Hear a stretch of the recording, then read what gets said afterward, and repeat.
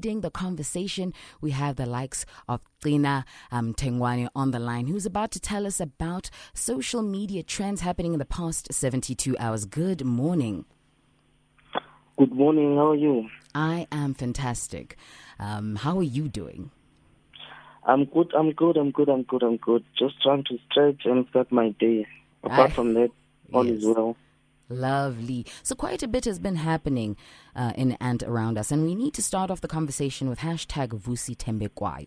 Now, there have been reports that he had assaulted his wife, and he then spent a day in prison. He came out to also say that, my family's life has always been private and it will remain that way. How are people in the social communities taking this response?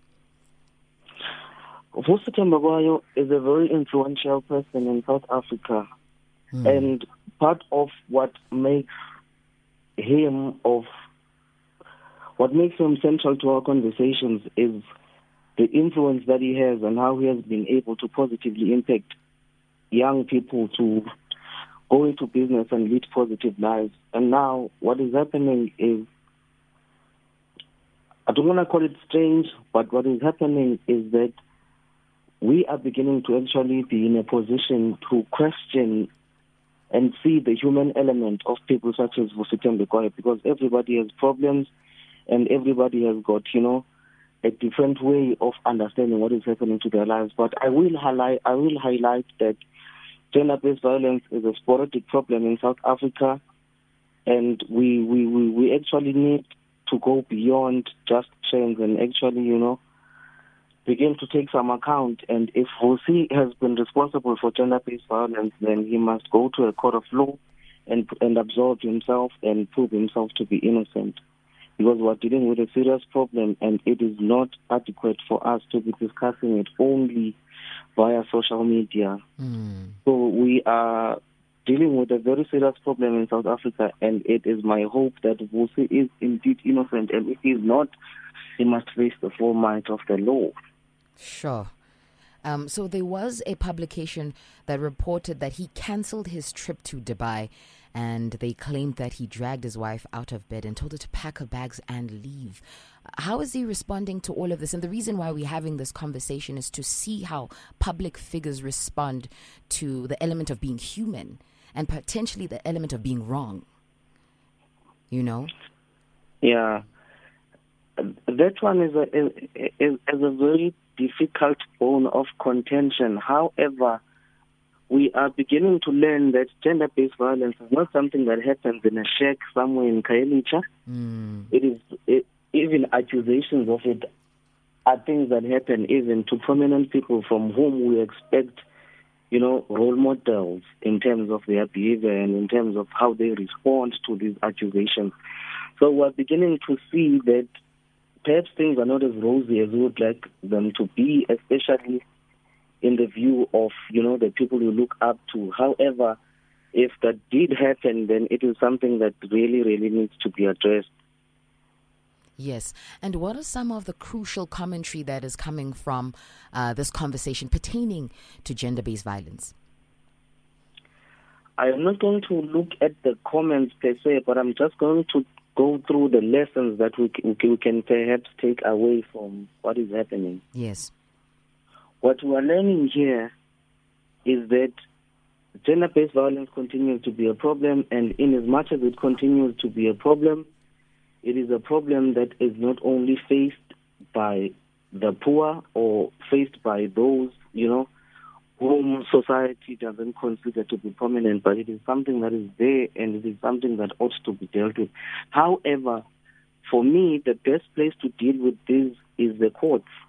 Yes. Because at the end of the day, Vusi is a very prominent and influential being. Though that is the case, he needs to go and prove himself, and then we can fully be aware that he is innocent or not. And he needs to really do something in order to rekindle his public image, because right now what we are saying is a bunch of statements, but those statements are not actually assisting in anything. So what we need to see a repentant Vusi and a Vusi that is actually responsible and taking care of his family and wife. Alrighty, let's move on to the next hashtag, birth certificates. Now, the Consortium of Refugees and Migrants South Africa took it to the streets to protest outside Home Affairs in Pretoria this last week. Now, they were demanding certificates to be issued to foreign national children. Why is this not happening in Home Affairs? Home Affairs has always had a backlog of any and everything that I can imagine. So the very existence of these protests is perhaps an indication that something needs to go right at Home Affairs, because not having a birth certificate is tantamount to not having an identity. Yes.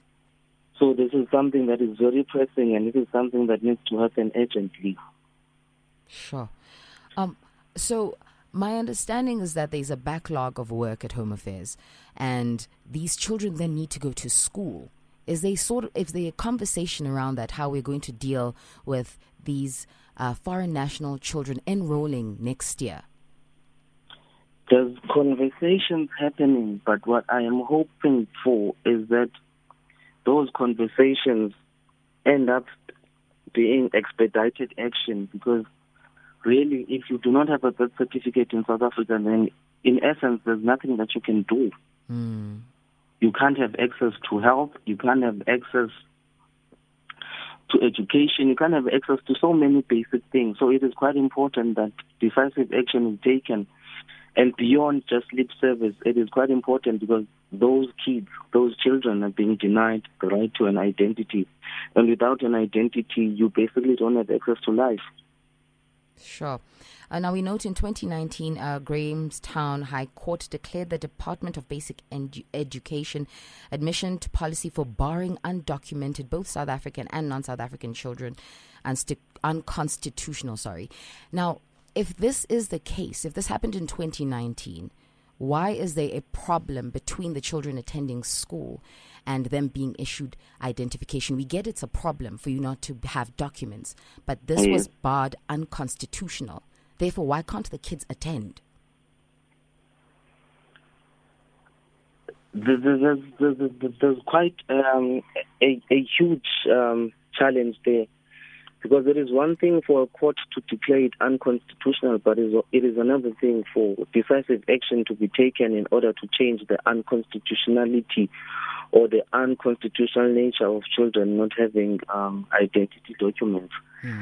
So the backlog is there beyond just the foreign children who need birth certificates. So something drastic, extremely drastic, needs to change in the Department of Home Affairs. And what is the Minister Aaron Motsoaledi saying on this? The Minister Aaron Motsoaledi is, I don't want to call it PR work, but I will call it PR work, because he is promising to take decisive action, but the output has been quite slow. Because they have not put in the necessary infrastructure to even expedite the issuing of these birth certificates, and many other problems and many other things that are required from the Department of Home Affairs. Truth. Let's move on to the next hashtag, Competition Commission. Now, landmark agreement with Lancet on COVID-19 PCR testing price reduced to 500 from 850 Rand. I know that it was called abusing the price by private labs. What is the response since the reduction has taken immediate effect?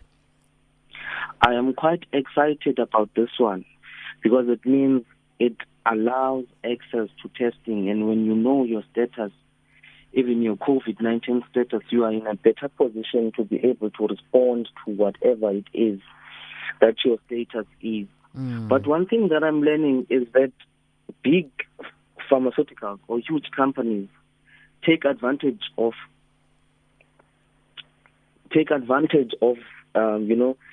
even COVID-19, and they take advantage because there's gross ignorance among South African society, to a point where they are easily exploitable, because in any chance they don't know what the prices should be, and they just accept the situation as it is. And it's been unfair, actually. So I'm quite excited about this particular one because it means there's going to be greater access to testing and therefore people can be able to take better care of their health.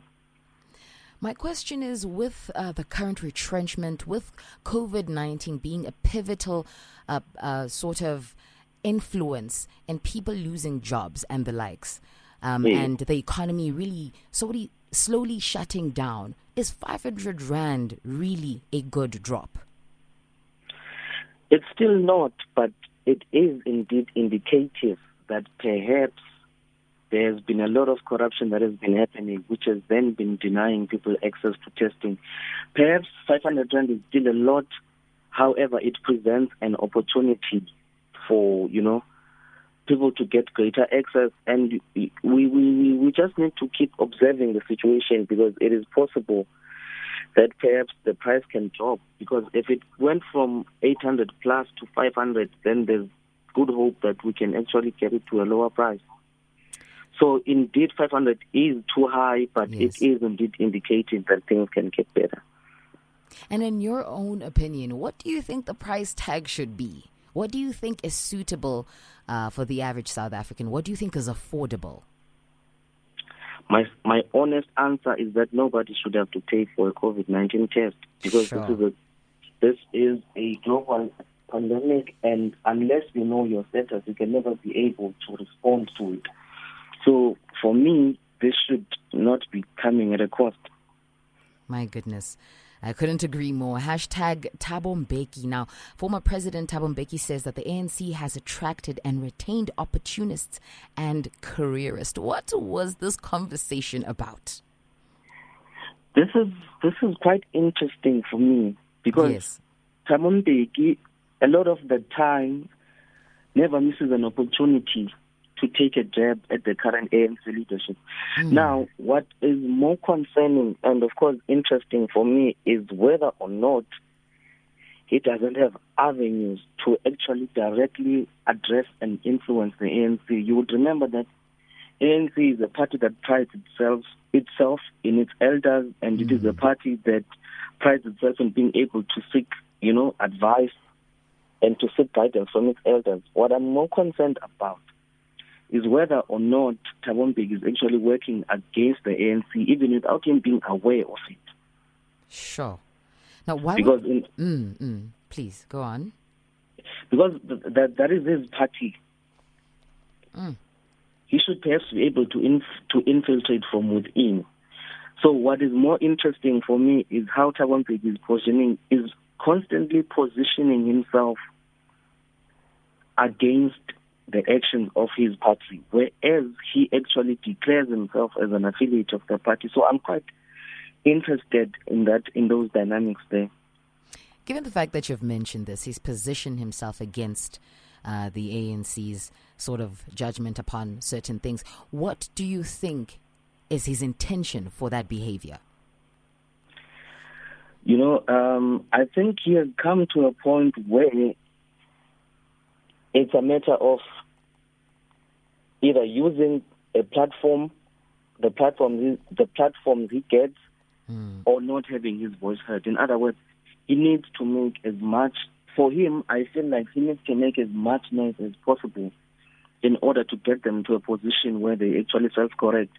Because a lot of analysts, myself included, would argue that the ANC has not quite been the beacon of hope that it presented itself to be. So, in order for them to self-correct, perhaps Thabo Mbeki feels that he needs to make as much noise as possible and to be as tough as possible with them. However, whether that is a good strategy, whether that is a good thing to do is up to each person listening to him. It is up to each of us to make sense of it. However, I don't necessarily see it as a good thing because if you are part of something, for instance, if you are part of the ANC and then you position yourself outside of the ANC, then there's a contradiction there. Sure. A house divided never conquers, I suppose. Next, Indeed. we should be chatting all things Abu Dhabi GP. Now, I know that a lot of Hamilton fans were speculating that Verstappen was given this victory. Is that true? I would never say he was given the victory. So, yes. A series of unfortunate things happened to Hamilton, but Verstappen was not given the victory. Perhaps we are struggling to just accept that Hamilton lost. Okay, so for those who are tuned in right now who don't know what happened on the tracks, would you kindly explain to us what happened? So, what had happened, I stand corrected, right? Yes. So what had happened was that Hamilton was leading for a while. And then an unfortunate accident happened that allowed him to be overtaken by Verstappen. All right. So there's a lot of controversy around that, whether it was fair or not. However, in sports, you can never actually, be entitled to winning. It's a competition anyway. So Hamilton.